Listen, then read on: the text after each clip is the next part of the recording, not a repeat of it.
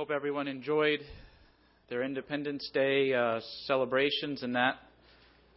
We appreciate the freedoms we have, don't we? Of course, we know there are many concerns as we look around us. I'm sure many of us have many concerns with some of the things we see, but we still appreciate at the present time the freedoms that we have. And certainly beyond that, we appreciate and thank God for the freedom we have in the Lord Jesus Christ. Free from sin. Sin is a cruel master. It's a bondage. That's what the Scripture calls it, the bondage of sin. But the Lord Jesus Christ, whom the Son sets free, shall be free indeed. He can set you free from the bondage of sin. And so we thank God for that freedom. Well, we're in 1 Samuel, as we have been. 1 Samuel, and we're in chapter 16. 1 Samuel 16. And we're going to refer back to chapter 15 a few times as we get started. Our brother Ron did a very, very apt job covering chapter 15. But there's so much that ties in from chapter 15 as we see the transition, at least the anointing of a new king. Chapter 15 ended with King Saul and his disobedience. Chapter 16, we're going to be introduced to a new king. This would be God's man. And so we're going to refer back to chapter 15 a few times. I know Brother Ron won't mind. It's just because of the correlation, the contrast between what was done and what was to be done from chapter 15 to chapter 16. Okay, but first, let's read verses 1 to 13, which is the assigned portion. Now the Lord said to Samuel, "How long will you mourn for Saul, seeing I have rejected him from reigning over Israel? Fill your horn with oil and go. I am sending you to Jesse the Bethlehemite, for I have provided myself a king among his sons." And Samuel said, "How can I go? If Saul hears it, he will kill me." But the Lord said, "Take a heifer with you, and say, I have come to sacrifice to the Lord. Then invite Jesse to the sacrifice, and I will show you what you shall do. You shall anoint for me the one I named to you." So Samuel did what the Lord said and went to Bethlehem, and the elders of the town trembled at his coming and said, "Do you come peaceably?" And he said, "Peaceably I have come to sacrifice to the Lord. Sanctify yourselves and come with me to the sacrifice." Then he consecrated Jesse and his sons and invited them to the sacrifice. So it was, when they came, that he, that is Samuel, that he looked at Eliab and said, "Surely the Lord's anointed is before him." But the Lord said to Samuel, "Do not look at his appearance or at his physical stature, because I have refused him. For the Lord does not see as man sees. For man looks at the outward appearance, but the Lord looks at the heart." And no doubt that's the key verse in this passage, and certainly as we will contrast back to chapter 15, we'll think quite a bit about that. So Jesse called Abinadab and made him pass before Samuel. And he said, "Neither has the Lord chosen this one." Then Jesse made Shammah pass by, and he said, "Neither has the Lord chosen this one." Thus Jesse made 7 of his sons pass before Samuel. And Samuel said to Jesse, "The Lord has not chosen these." And Samuel said to Jesse, "Are all the young men here?" And then he said, "There remains yet the youngest, and there he is, keeping the sheep." And Samuel said to Jesse, "Send and bring him, for we will not sit down until he comes here." Quite a picture. "Send and bring him, for we will not sit down till he comes here." So he sent and brought him. Now he was ruddy, with bright eyes, and good looking. And the Lord said, "Arise, anoint him, for this is the one." Then Samuel took the horn of oil and anointed him in the midst of his brothers. And the Spirit of the Lord came upon David from that day forward. So Samuel arose and went to Ramah. Let's just pray. Our Heavenly Father, we do thank you for the opportunity to open your word together. We trust as we think on the word of God, we trust that you are still speaking, even yet today, speaking through your word, speaking through the gospel. we do thank you for the opportunity to look into it. We just ask that you would help us, lead us and guide us in your word and direct us into, in that sense, all truth, that we would be able to rightly divide your word. We give you thanks for the opportunity. We ask your blessing, committing ourselves to you in Jesus' name. Amen. The Lord said to Samuel, "Do not look at his appearance or at his physical stature, because I have refused him. For the Lord does not see as man sees. For man looks at the outward appearance, but the Lord looks at the heart." When we think back to chapter 15 and what had gone on there, I believe it's safe to say that what we found in chapter 15 was, in Saul's disobedience, a manifestation of what was in his heart. In Saul's disobedience, we saw an outward manifestation of what was in his heart. What was in his heart? I think simply put, well, the scriptures tell us. He rejected the word of the Lord. He did not believe the word of the Lord. He would not, for that matter, take God at his simple word. Saul was a man who had, at least in chapter 15, his own ideas. And so he was rejected. We're going to go back to that. If you would just, I have the most boring PowerPoint you've ever seen. I've just got one slide here just to put up what I think would be, you could call it an overview or an outline.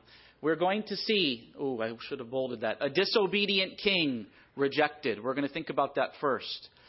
Then we're going to consider a faithful priest. That would be Samuel, who was dejected, directed, and corrected. And then a young boy who was neglected. And finally, and thank you, Jason, a new king elected. A disobedient king rejected. Saul was a man in chapter 15 of 1 Samuel that had his own ideas. God had given him a command. God's command was to go and to wipe out Amalek. Wipe them out. It was God's judgment upon that man. In fact, in verse 33, you'll notice the words of Samuel as he prepares to execute the king, Agag, the king of Amalek. He says, "As your sword has made women childless, so shall your mother be childless among women." It's somewhat of a brute scene, a grotesque scene. But Saul had been given that command. Go in and wipe out Amalek. Utterly destroy them. It was God's judgment upon that people. I don't know all of what was in God's plan, but we can clearly see it was God's judgment upon the people of Amalek. And it was a command, a relatively simple command. God would give you the victory. You go in and you wipe them out. That's the beginning of chapter 15. But we considered last week 1 Samuel 15:11, the Lord said to Samuel, "I greatly regret that I have set up Saul as king, for he has turned back from following me and has not performed my commandments," and it grieved Samuel. We're going to read a little bit here because it's just so key as we lead into chapter 16. When Samuel arose early in the morning to meet Saul, it was told Samuel, saying, "Saul went to Carmel." This is chapter 15 of 1 Samuel in verse 12. "And indeed, he has set up a monument for himself." What a display. "And he has gone on around, passed by, and gone down to Gilgal." Then Samuel went to Saul, and Saul said to him, "Blessed are you of the Lord. I have performed the commandment of the Lord." But Samuel said, What then? What then is this bleating of the sheep in my ears and the lowing of the oxen which I hear? What is this that I hear? If you have performed the commandment of the Lord, what am I hearing?" And Saul said, They have brought them from the Amalekites, for the people they spared the best of the sheep and the oxen to sacrifice to the Lord your God, and the rest we have utterly destroyed. It was well pointed out. It's like Genesis 3 all over again, isn't it? God would give a simple command. Of all the trees in the garden you may freely eat, but of the tree in the center of the garden you shall not eat of it, lest you die.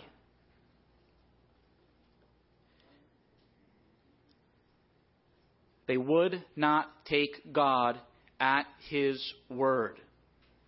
And then, of course, there was the blame game. Well, the woman that you gave to me, and so forth and so on. We know the story. So Saul, he does all kind of things here. He blames. He first tries to say, well, I did it.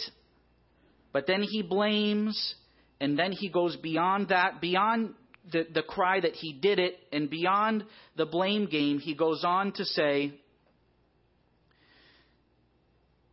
in verse 20 and 21, Saul said to Samuel, I have obeyed the voice of the Lord and gone on the mission which the Lord sent me and brought back Agag, king of Amalek. I have utterly destroyed the Amalekites. But the people took of the plunder, sheep and oxen, the best of the things which should have been utterly destroyed, to sacrifice to the Lord your God in Gilgal. He claimed he obeyed, which he didn't. He blamed the people, and he went so far as to say, as if it would appease Samuel or appease God, we have done it in order to sacrifice to the Lord your God in Gilgal. It seems to me, Saul didn't know the Lord. He certainly didn't know the character of God. He didn't understand that God was a real person. God is a real person. That God is not a God of ritual, but a God in that sense of relationship. That God was not a God of religiosity, but a God of reality. And so Saul would say, well, it seems like a side note, but this is exactly what Samuel addresses. We were going to sacrifice to the Lord. As if to say, I have some of my own ideas, but I'll bring God an offering. But I'll bring it to God. Similar to Genesis chapter 4, isn't it? With Cain and Abel. God had prescribed a way for it to be done. Will you take him at his word, or will you not? Will you take him at his word? Saul did not take God at his word. He did not obey the voice of the Lord. He would not take God at his word. And the outward manifestation of that was his disobedience to the commandment of God, because he would not take God at his word. And so Samuel says to him, has the Lord as great delight in burnt offerings and sacrifices as in obeying the voice of the Lord? Sometimes I have this type of interaction with my kids. Really do. I say, listen, the kitchen, we've got the oven on, the stove's going, everything's running there. Please stay out. Next thing I know, I turn around and bump into one of them. Well, what are you doing? Well, Daddy, I'm here to help you. Well, how you could help me is by obeying what I told you to do, which is to stay out of the kitchen. It's similar to that. Saul, the audacity, the misunderstanding, the misrepresentation of who God is, that he could bring us. He missed the whole point. He missed the whole point. I think you could say that the heart of unbelief, the heart that has no faith in God and in his word, can never enter into the merit of the sacrifice. Could never. And that was Saul. A heart of unbelief. A heart that would not take God at his word. And because of that, he could never enter into the merit of the sacrifice. And as we fast forward to the New Testament, the message is very clear. The message is very simple. God sent not his Son into the world to condemn the world, but that the world through him might be saved. Whosoever shall call upon the name of the Lord shall be saved. Will you take God at his word? Yes. Will you do it his way? Yes. Or do you have your own ideas, your own ways of going about it? I know God wants reality. I know he wants my heart, but I'll do it my own way. I've got a better idea. I can disobey or partially obey, as we heard. and yet somehow still please God, somehow still come into a right standing with God, a right relationship with God. It cannot be if you will not take Him at His word. And His word is very simple. And the world is filled with people like this, filled with religious people, filled with people who come and go into church. And even like Saul, he goes on to say, come that I could worship with you. How could a heart that's so far off from God ever bring worship that's acceptable to Him? But the world is filled with people like this. I had a friend once, and I was spending some time with him, and he invited me to go out. He told me of all this party and all these things that were going to be going on. And some of these things I look back on, and I just thank the grace of God that He spared me from them. I don't know why I didn't go, honestly. I don't know why I didn't go, but I didn't. And he told me about all that. It was just sensual, and it was as bad as you can be, in a sense. It was bad. He told me all about it. That was Saturday night. And then Sunday morning, I was at his house, and he said, oh, you're going to come with us to church? And I was sitting there thinking, well, what will I do? And so I went with them. And there in the church, listen, I don't know his heart. All I know is what I saw on Saturday night, what I heard of, and the way that he presented it to me. And there on Sunday morning, they clapped, they waved, and they worshiped, or so they thought. But not a worship that was acceptable to God. A heart that was far from God. God forbid we ever think that we can come and carry out, even here in the meeting, rituals. This is not a place for rituals. It's a place for reality. I'm not saying we don't struggle. We struggle. We have difficulties. But the point is that when my heart is far from God, my desire should be not to just go through the motions, but may we be stirred up to repent, to ask God for a change of heart, that my delight would be in the things that He delights in, that we could really be near to Him. God, never a God of religiosity, but a God of reality. He wanted Saul's heart, but Saul's heart was far from Him. And so the Lord says in 1 Samuel 16, the Lord said to Samuel, how long will you mourn for Saul? The Lord, it's interesting, He doesn't say why. Why are you mourning for Saul? I think it was noble. I do. Samuel loved the Lord's people. Samuel was in many senses a faithful priest. And his heart was broken because of the failure of the king of Israel. And so he grieved. He grieved. I wonder, as I read this, if I were there in Israel, would my heart have broken the way that Samuel's heart had broken?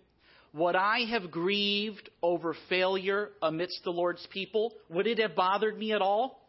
Would I have any care? What is it, for that matter, that grieves me? What is it that grieves you? What brings you to tears? What brings you to mourn? What hurts you?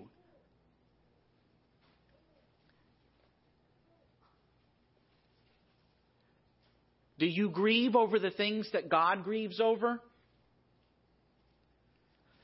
Is all of our grief, is all of our mourning over temporal, worldly, passing things? Is it over? And we face many difficult things. I'm not making light of them. There are difficult situations in life. But do I ever grieve over the things that grieve the Lord? What grieves Him? Sin grieves Him. Genesis 6 says that when God looked down upon men and He saw the wickedness of their hearts, every thought and intent of the heart was only evil continually. Genesis 6 says it grieved Him. It grieved Him. Are you grieved over sin? Am I grieved over sin? Does it bother me? Does it grieve me? If it doesn't, it may be an indicator that we're a little distant from the God that saved us, that we're not very near to Him. the closer we draw to Him, I do believe, the closer we draw to Him, the more our heart will be in line with Him. We'll grieve over the things He grieves for. And we'll find delight in the things that He delights. Psalm 40 and verse 8, a prophetic passage of sorts regarding the Lord Jesus. He says, I delight to do your will, O God. I delight to do your will, O God. What do we grieve over? What do we grieve over? The Lord God grieves over the lost. He grieves over the lost. Do we grieve over the lost?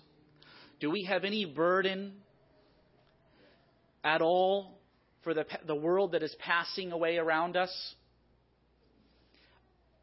Do I have any burden? I speak to myself. Are we grieved the way that He's grieved? The Lord Jesus was grieved over the hardness of the hearts of the Pharisees. Are we grieved over religious people that do not know the Lord? People that are steeped in religion. They do their things, so to speak, but they do not know the Lord. That grieved the Lord Jesus. He was grieved over the wayward hearts of the Pharisees and all those religious leaders who were far from God, but very religious. That grieved Him. Does it grieve you? Does it grieve me? Well, I suppose we could take another lesson as well, because the Lord says, how long will you mourn for Saul, seeing I have rejected him from reigning over Israel? There is a time to grieve over past failure. And I think that's what we could call Saul.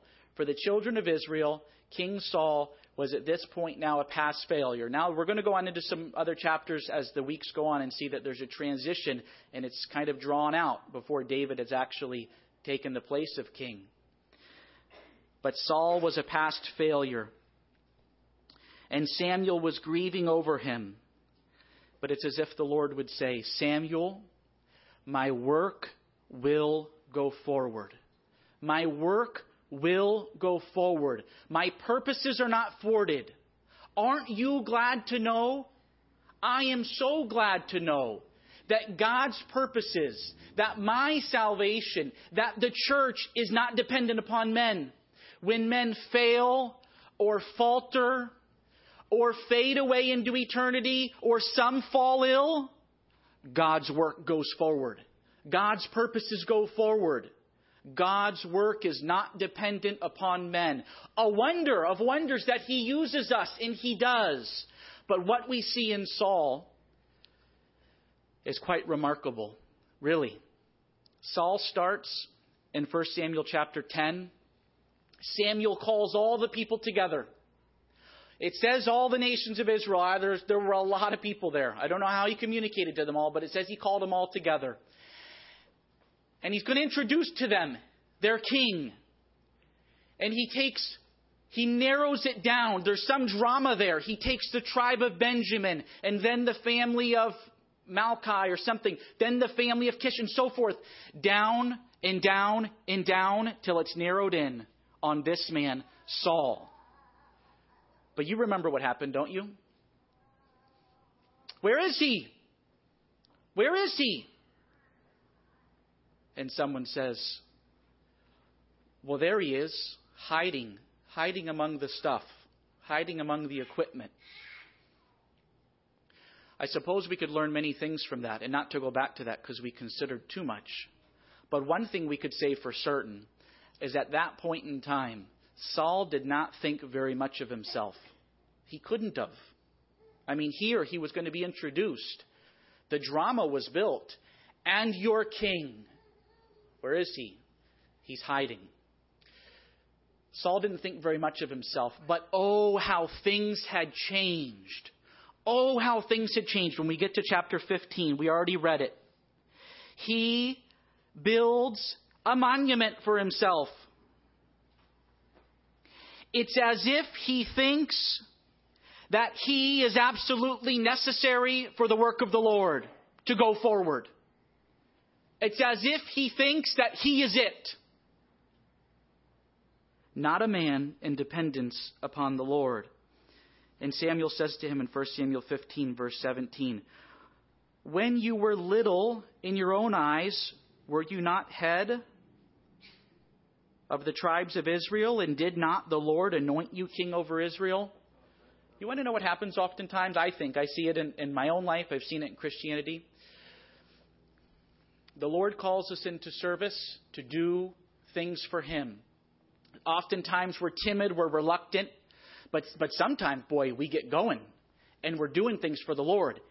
And while at first we're like, well, I don't know if I can do that. I don't think I can do that. Then we get rolling with it, and before we know it, we think the Lord couldn't do it without us. We think that we're absolutely necessary to carry out, to push forward the purposes of God, as if it's not Him doing it through us. Well, Saul pictures that for us, doesn't he? A man who started thinking very little of himself when he was going to be introduced, hiding among the equipment. But fast forward some time, a couple of victories, a couple of battles and victories won, and now he thinks he's it. Now he thinks he's it. No longer thinks little of himself, but thinks very much of himself. The same can be true in real Christianity. It can be. I am so glad to know that God's purposes go on beyond men. There have been many, well, we call them sometimes great men of God, and there have been. Some have said there are no real great men of God. Just humble, ordinary men that serve a great God. That's perhaps a better way to say it. There have been many of these men who have come and who have gone. But God's work goes forward. Nothing against them. Tremendous men. We thank God for them. But God's work goes forward. There have been men raised up who fail. They falter. They fall away. But God's purposes go forward. Why?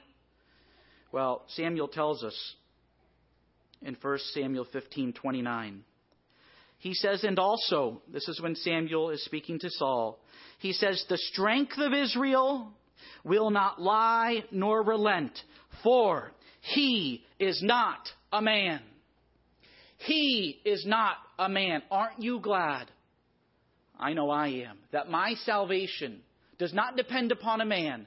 That the church, this church, the universal church, is not dependent upon a man. I'm not minimizing what we can do. We do it when we do it, when we do what we do. It's the Lord working in us, living through us. But we're not, if men fail, God is faithful. God's work goes on. We don't gather to a pastor, a priest, a pope, a preacher, a praise team, none of that. We gather to the Lord Jesus Christ. He is the one that is our strength. He is the one that, He's all in all, isn't He? That's what the New Testament says. When it comes to our salvation, when it comes to the church, He is all of it. He's the foundation upon which we stand. He's the Savior of our souls. He's the shepherd to whom we look. He's the head of the church. He is all in all. The strength of Israel will not lie nor relent, for He is not a man. He's a person, but He's not a man. Well, that was then. Now I suppose we could say He's not a man, but He's the God-man. He's the Lord Jesus Christ. And so we look to Him. So how long will you mourn? Well, there's a time for mourning, and there's a time to move on. God's purposes would go forward. And so the Lord says, fill your horn with oil and go and go. We've been called to go as well, haven't we? But it does take some filling, doesn't it? It's a good principle there. Go ye into all the world and preach the gospel. It's a good idea to fill your horn with oil before we go. And so the Lord says, fill your horn with oil, just to say that we need the Spirit of God working through us. We go out in dependence upon Him, to be filled with Him, to be manifesting Him, to be showing people Him, to be shedding light upon who He is, to proclaim His good news, His gospel upon His merit and what He's done. We go. So He says, fill your horn with oil and go. I am sending you to Jesse the Bethlehemite. For I, listen to this, have provided myself a king among his sons. This time, it would be all of the Lord and none of man. God would do it all. God would do it all. And as we go forward to the New Testament, we see in our salvation the Lord Jesus Christ, who has done it all. Who has done it all. It is all of Him. All we have to do, like Saul should have done, is take God at His word. Just believe. Just believe. Just put your faith in God, His character, His word. Believe. He has done it all. I have provided for myself a king among his sons. And Samuel said, how can I go? If Saul hears it, he will kill me. But the Lord said, take a heifer with you and say, I have come to sacrifice to the Lord. I don't want to over-spiritualize the text, but Samuel was fearful of what was going to happen. Hey, I'm going to go out and anoint a new king. What is Saul going to think of that? Even the Lord's priest was subject to fear. But the Lord said, take a heifer with you and say, I have come to sacrifice to the Lord. There is a sense in which the sacrifice of the Lord Jesus at Calvary is all that we need to quench all fears. There is a real sense of that. When we have difficulties, when we have trouble, when we have doubts about God keeping His promises, I think Romans 5 supports this, what we ought to do is to look back on what He's already done. We look back at Calvary. We look there at what God did in the person of the Lord Jesus. How do I know that God will do what He says He's going to do? Because I know what He's done, what He's already done. We look back at Calvary and we see what God did there. And so the Lord said, take a heifer with you and say, I have come to sacrifice to the Lord. Then invite Jesse to the sacrifice, and I will show you what you shall do. You shall anoint for me the one that I name to you. One thing we find interesting, oftentimes in God's Word, as the Lord dealt with these different characters, real people, right? These are real history, is that oftentimes when the Lord would give commands, as we see here with Samuel, He would give a command, but He didn't necessarily give them the whole story. It was going to be a walk of faith. Well, that was true of Abraham, wasn't it? I mean, that's probably the most clear picture. Go out into a land that I will show you. And so Abraham starts going. Where am I going? Sarah, Abraham, where are we going? I'm going to a land that the Lord will show me. It's going to be a walk of faith. A walk of faith. One step at a time. A walk of faith. And so the Lord gives him, in that sense, part. He gives him a command, but doesn't tell him everything that's going to happen. He says, you're to go, and then I will show you what you shall do. You shall anoint for me the one that I name to you. So Samuel did what the Lord said and went to Bethlehem, and the elders of the town trembled at his coming and said, do you come peaceably? And he said, peaceably I have come to sacrifice to the Lord. Sanctify yourselves and come with me to the sacrifice. And then he consecrated Jesse and his sons and invited them to the sacrifice. The worship of God, as manifested in the sacrifice, was not a haphazard thing in the Old Testament. It was not a haphazard thing. He would say, sanctify yourselves and then come with me to the sacrifice. And he consecrated Jesse, set them apart, consecrated Jesse and his sons and invited them to the sacrifice. So it was that when they came, that Samuel looked at Eliab and said, surely the Lord's anointed is before him. Samuel had seen, but he hadn't yet heard. He saw what was before him, but the Lord said, I'm going to tell you the one that I'm going to name for you. Samuel saw, but he hadn't yet heard. He hadn't yet heard the voice of the Lord, and yet he makes this proclamation. Surely the Lord's anointed is before him. What else could we say but to say that it seems like Samuel fell into the very same thing that the people had just fallen into. He looked at the outward appearance. I'm assuming Eliab was the oldest.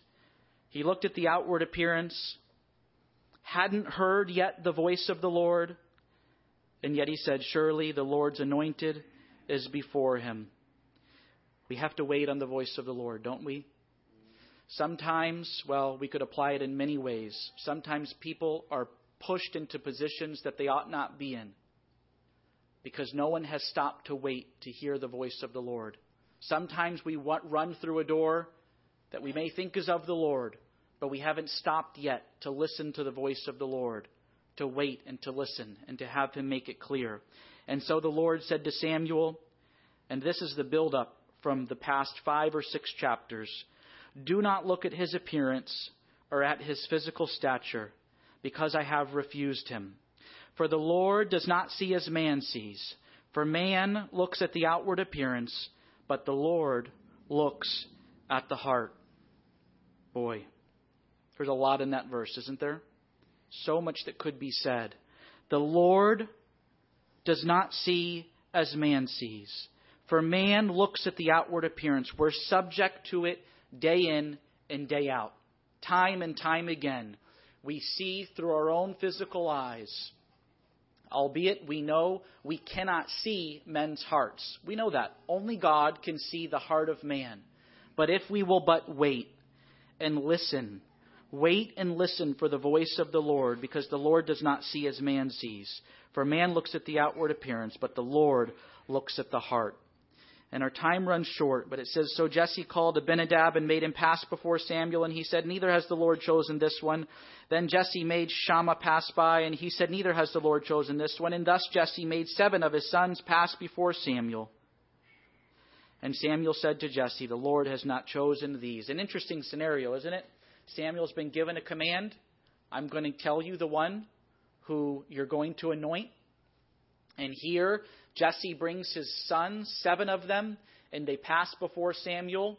And time again, the Lord says, no, not that one. Not that one. Not that one. Samuel wouldn't be part, in that sense, of the choosing process. It wouldn't be of Samuel's own wisdom and volition.